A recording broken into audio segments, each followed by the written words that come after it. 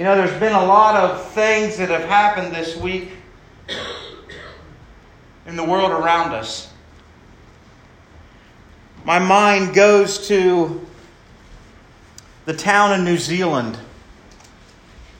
where at the last time I heard 49 people, 50 people now, 50 people within the course of about 20 minutes lost their lives. Whether or not I agree with people of the Muslim faith is irrelevant. No one deserves to go to a place of worship and be gunned down. That's right. And you know, as you hear that, there's a lot of emotions that go through your mind, right? I mean, in one respect, we can sit there and say, you know what, the loss of life was something that was horrible. 50 people got up on that day and went about their life, and because of where they were at and what they believed, they lost their lives. That's hard to swallow. Even harder to swallow is the fact that those 50 people will most likely be separated from their Creator for eternity. That's tough. And you know, it's not uncommon for us to turn on the TV, to watch the news, and we get stuff like this all the time, right? I mean, it almost seems like anymore, what's the point of turning the news on, right? It's either going to be something political or somebody got killed. That's the two news stories that we run nowadays. Amen. And you know what? It's at times disheartening. I listen to the news at work because I have Sirius XM and I can listen to it. And I'm one of those guys that's a nerd and like it. But there are days I get so sick of hearing the same thing that even I turn to bluegrass music and listen to it. Can't go wrong there. No, you can't. But that's a different story. But the point that I'm making is that there are things that go on in our life that can cause us to feel hopeless. Matter of fact, I found a survey, since I'm a numbers guy, of the percentage of U.S., so this is U.S. people, we live in our country, U.S. college students that felt all things were hopeless. This will probably blow your mind. 70% of all U.S. college students in the last 12 months have felt like their life was hopeless.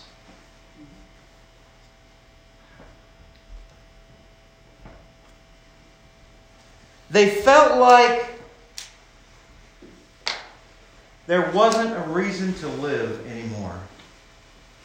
Matter of fact, I went on, and I don't have the statistics, but I went on and was studying and looking at depression. And depression is something that is felt by almost half of the adults in America today.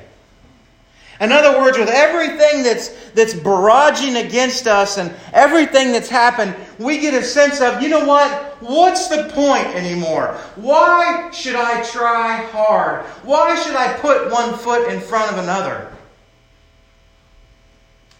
And sadly,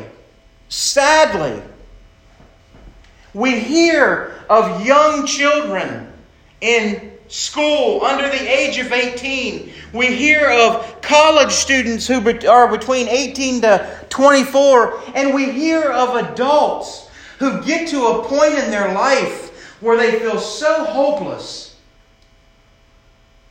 that they end it.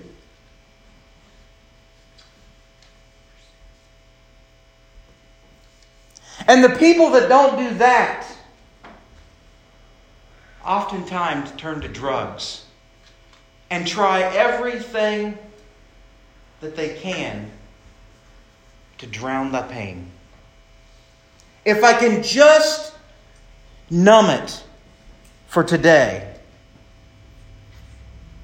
I'll fight the fight tomorrow. And they get up tomorrow and they realize the fight is too great, and they turn to the same thing that they turned to the day before, because it's the only thing that seems, even though it's destroying their life, it's the only thing that seems to help. And you don't even have to go out of this room this morning to feel that impact. There are people sitting in this room today who have felt the sting of the evil scourge of drugs in our community.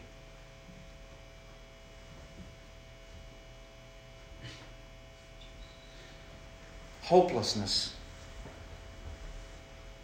is powerful. We're going to look at a story of Jesus and His disciples today that I hope speaks to you. I hope it gives you hope and comfort. I hope that you see, and I think most of us in this room do, that with Jesus, we have the ultimate hope. If you have your Bibles this morning, we're going to be in Mark chapter 4. I'm going to start reading in verse 35. Once you have found verse 35, if you would please stand out of respect for God's Word, if you can.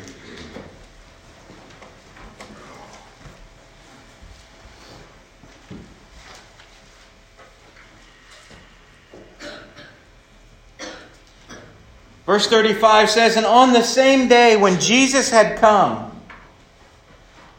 He said to them," His disciples, the people that were closest to Him, He said, "Let us cross over to the other side." Now when they had left the multitude, they took Him along with the boat as he was, and other little boats were also with Him.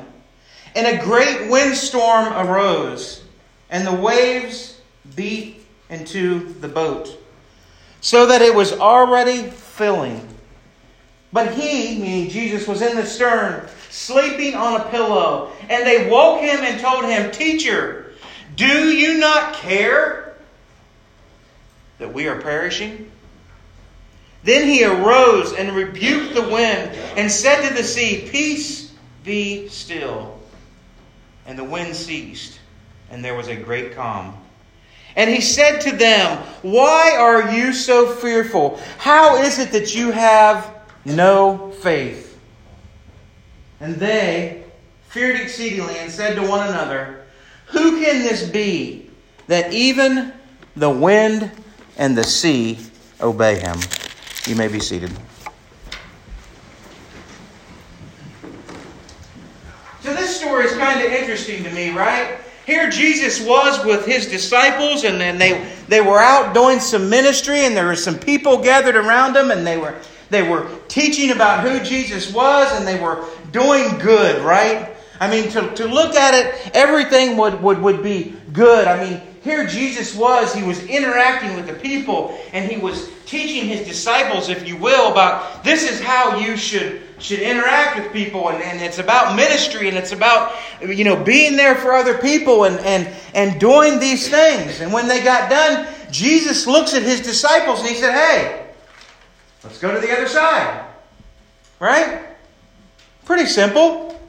Let's go to the other side. Let's go to the other side of the lake, and it'll be just us, and we'll kind of be there. Right? So they get boats. They hop on these boats and they go out across the water. And as it would happen, they get out across the water and a storm comes. Now, I don't know if you know much about the Sea of Galilee, but the Sea of Galilee was very prone to storms, to these pop-up storms that would be very, very intense. After all, there was a mountain on one side of the Sea of Galilee, and the wind would come and it would go up over the mountain, and it would cool off dramatically as it went over that mountain. And when it came down to it, the cold wind would hit the warm water, and it would cause these squalls. So you could be on the edge of the land, you could look across the Sea of Galilee, everything would look great and calm, and you're like, hey, I'll just get in the boat, I'll float over to the other side, life will be good, right? And you would get out onto your boat, the wind would pick up, it would hit the water, it would cause these squalls, and all of a sudden the calm sea had waves. I don't know about you, but I can swim. It's not one of my favorite things to do. But if I was out in the middle of a decent-sized lake like Dillon, and I was on a kayak or a small boat, and a windstorm came up and there began to get waves and the water's crashing over my boat, there would be a level of concern for me, right?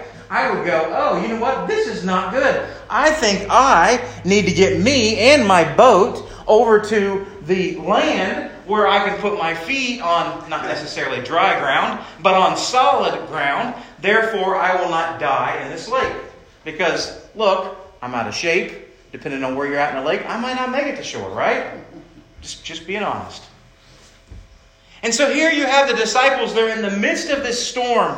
And they begin to get fearful. But in the midst of this, where is Jesus? Scripture says he's sleeping on a pillow. Right?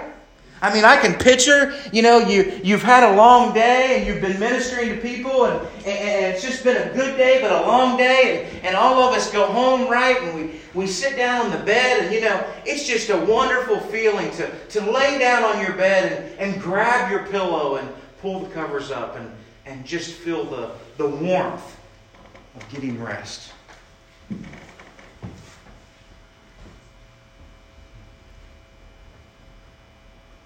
Well, the disciples begin to get more and more afraid, and so next thing you see, they go up to Jesus and they're like, and it's interesting that they say this, right? They don't go up and say, hey, wake up, we got a problem, we need your help, right?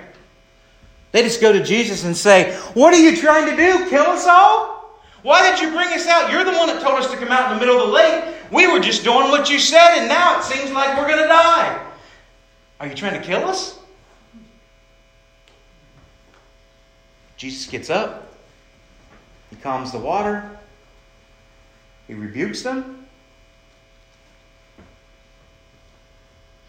And they get across the lake.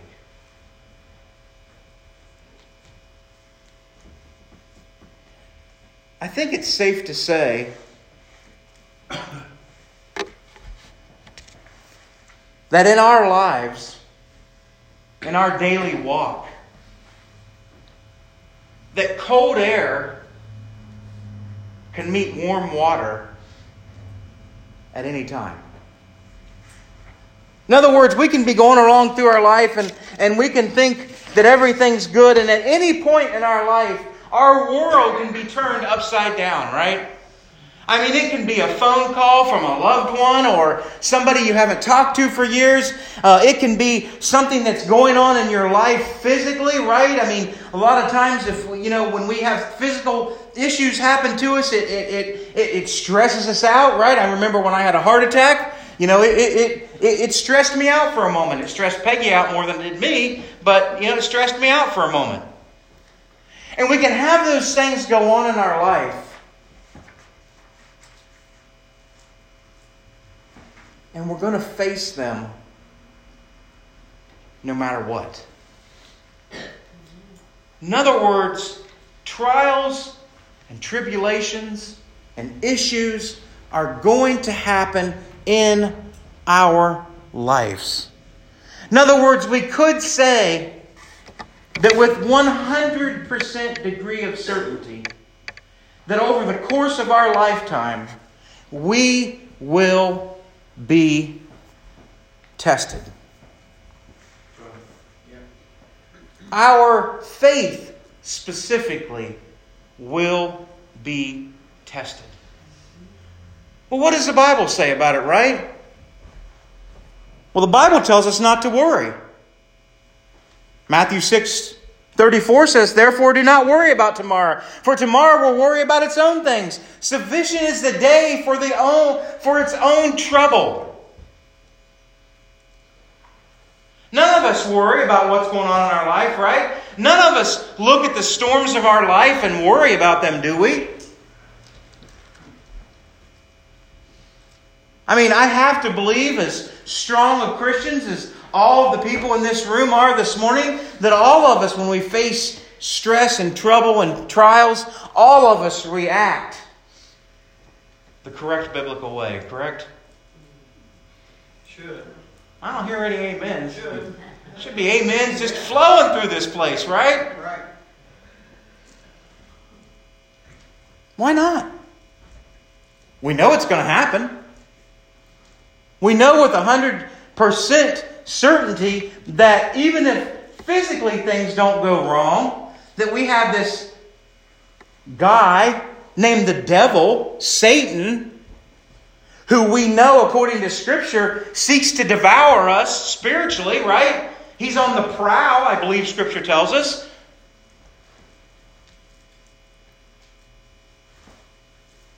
Wait a minute.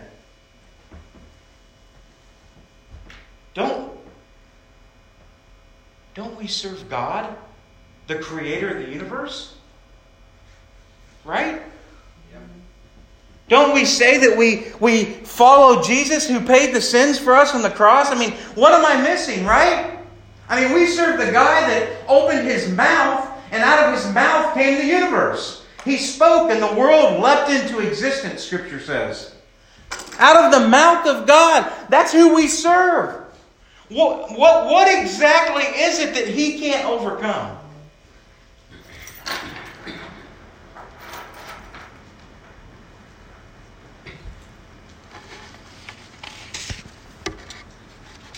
But look, let's be honest, right?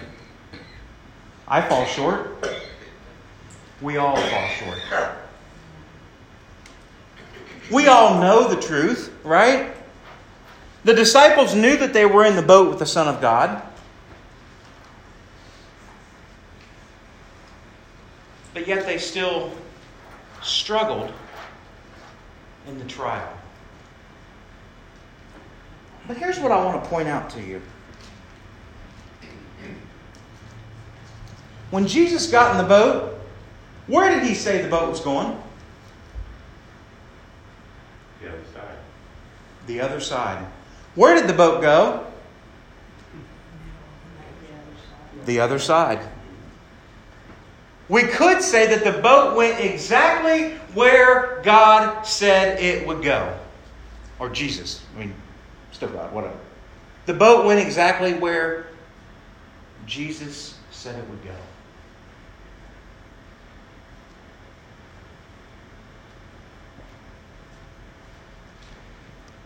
Has God ever spoke to anybody in this room? I'll ask this rhetorical question. You don't need to respond because I already know the answer. Has God ever failed anybody in this room? Now, I didn't say, has God given you every desire of your heart? I didn't say that. But has God ever failed in your life to meet a need that you took to Him that was within His will? No. Why is that? Because He loves us.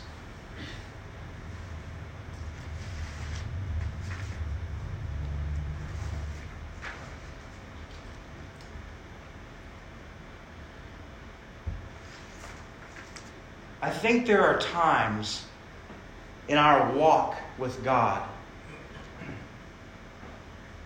where we take our focus off of what God says and we put our focus on what's going on around us. We take and we look at the things of this world, the stuff that's happening, the bad, the evil, all of these different things, and we look at all of that stuff and we say, you know what? I don't know how I can overcome this. I don't know how this is going to work out. I don't know how, looking at this situation, given my constraints, whether they be physically or financially or spiritually, whatever the constraint is in our life, we look at situations and we say, you know what? There's no way that I'm going to be able to overcome this. And Not by yourself. And dare I say, there are times that we go to God and we say, God, why did you allow this to happen to me?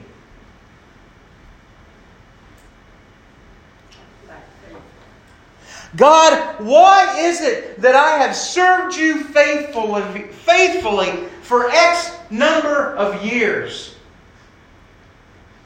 and yet I find myself here? Right? I mean, look, we all have stories of stuff that we've done to serve God, right?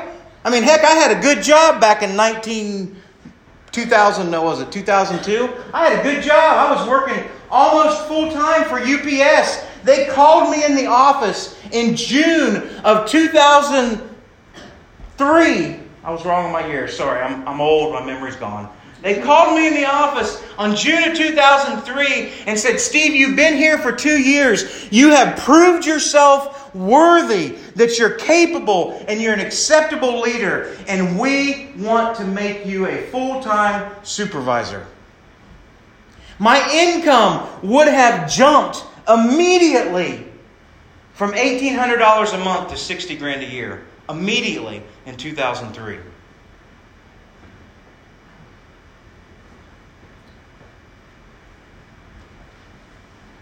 I looked at my boss and I apologized. And I said, I'm sorry. A month ago, would have signed on the dotted line, would have thanked you, shook your hand, and counted myself blessed. But a month ago... PCH HDMI 1. Check the cable connection and the settings of the source device. 2. Or press the source button below to select the connected source. But a month ago, God spoke to me and said, this is what I want you to do. And God's plan for my life doesn't match your plan for my life. And I'm going to choose God. A man who I had known for 35 years looked at me and told me that I was stupid for what I was doing. This man also put me in his car and took me to a pastor friend of mine and wanted his pastor friend to tell me also that I should stay and I should work for UPS and that I should not choose to go to Bible college and be poor. And that man looked at my dad, which is who it was, and said, Wes, you'll never understand, but if you truly serve God, you do what He says, no matter what the cost.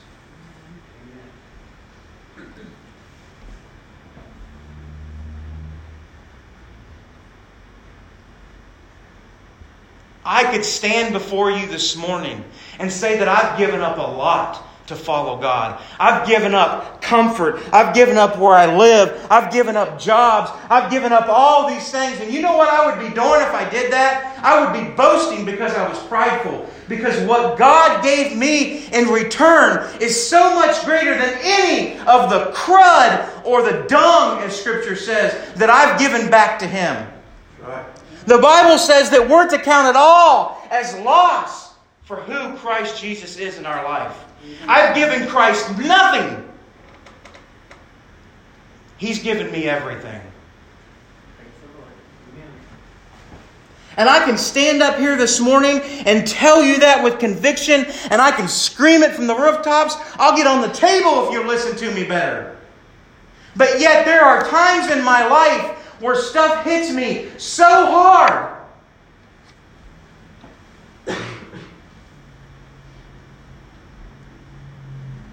that I look at God and go, why?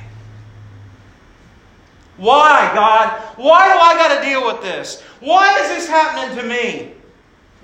There's people that I see are lost as the day is long, and stuff works out for them. Why? Why?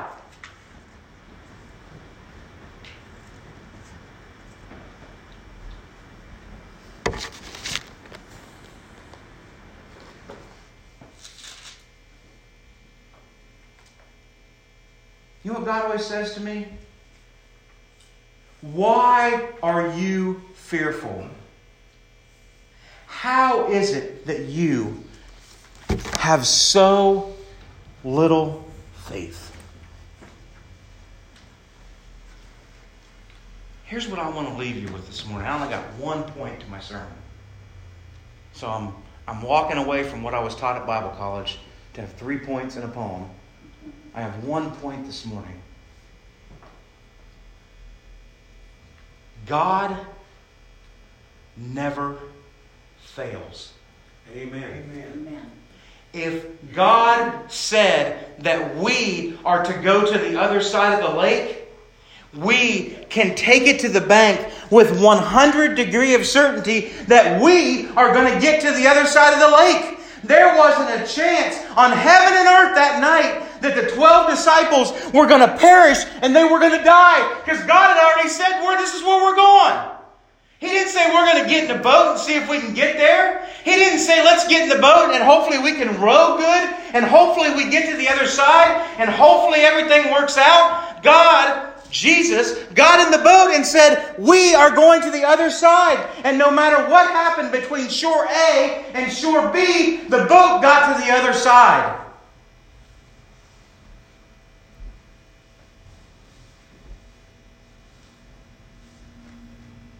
That's it.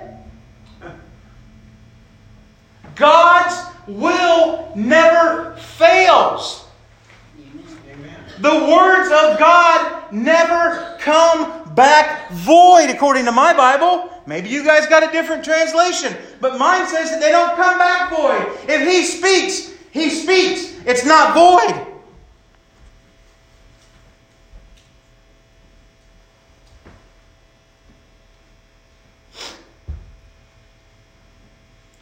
It's interesting to me that in the midst of the turmoil, the Son of God was sleeping. The Son of God had his head down on a pillow and He was resting.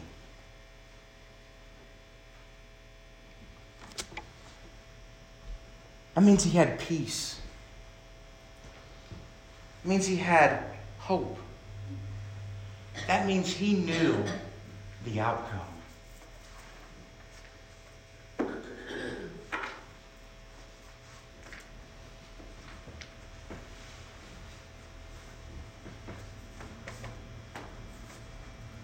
I would ask us this morning, how confident are we in that outcome?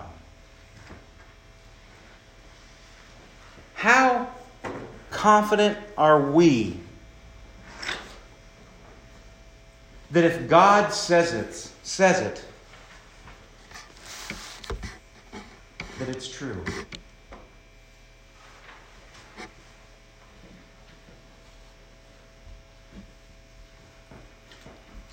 Because I'm just going to be honest with you.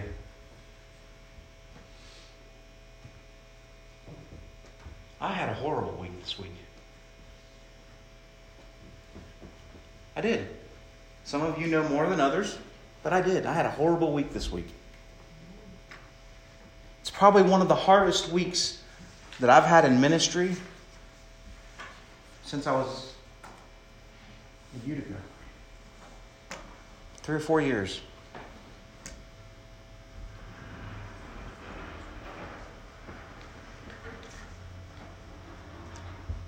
But you know what? I went to a men's breakfast yesterday. And all week I've sulked about the things that have been going on. Right? Remember I told you I asked why? I've sulked. Why, God?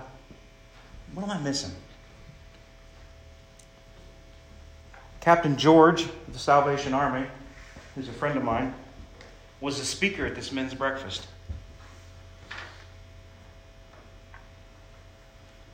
You know what Captain George got up and said yesterday? He said that we view things wrong.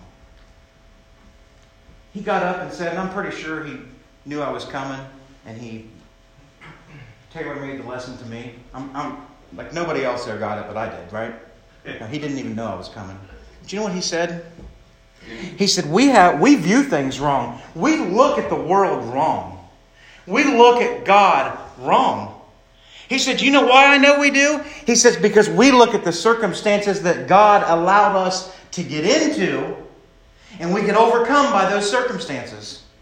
Instead of looking at the God that's with us in the middle of the circumstances, we begin to focus on not what's important, but we begin to focus on that which is unimportant. And when we do that, we walk around as Christians, because everybody in the room, said they love Jesus, right? He said, we walk around as Christians, and you know what we say? We go up to somebody and we go, we see him, we're like, hey, Ray, how you doing? Ray's like, oh, I'm doing good. Steve, how are you doing today? He said, you know what our response is? Well, I'm good. I'm good. It's all right. Really? Well, how's your week? Well, it's been difficult, but you know what? Jesus is with me. He said, and that's what we say. He said, people come up to us, ask us how our week's going, and we allude to the fact that God's not in control. He said, here's the way I respond. And he said, here's the way I'm trying to get my church to respond. If someone comes up to you and says, hey, Loretta, how are you doing? The correct response is, I am blessed. Amen. He said, because you were breathing when you woke up, you were breathing when you went to bed, you're still breathing enough to talk, you are blessed. Because you could be dead, because the Bible says that it's appointed to every man to die. And today could have been your day. He said, so you're blessed because you're on this earth. And he said, beyond that, you serve the creator of the universe. You serve this guy who has power over everything. Even the devil that causes you problems. He has power over him. How can you live a life that's not blessed? Amen. He said, and we walk around in our life doing that. And he said, it's bad enough that we come in contact with other Christians and we tell them ho-hum. He said, but we come in contact with the world and they say, how is your week going? And you're, oh, I'm all right. It's been a little rough. My car broke down, blah, blah, whatever, right? And we tell them all the stuff that's going on in our life. Why would they want to serve a God who can't overcome our problems? He said, I'm blessed. I have Jesus on my side. He lives in my heart. I'm going to heaven when I die. The rest of it is irrelevant. Amen.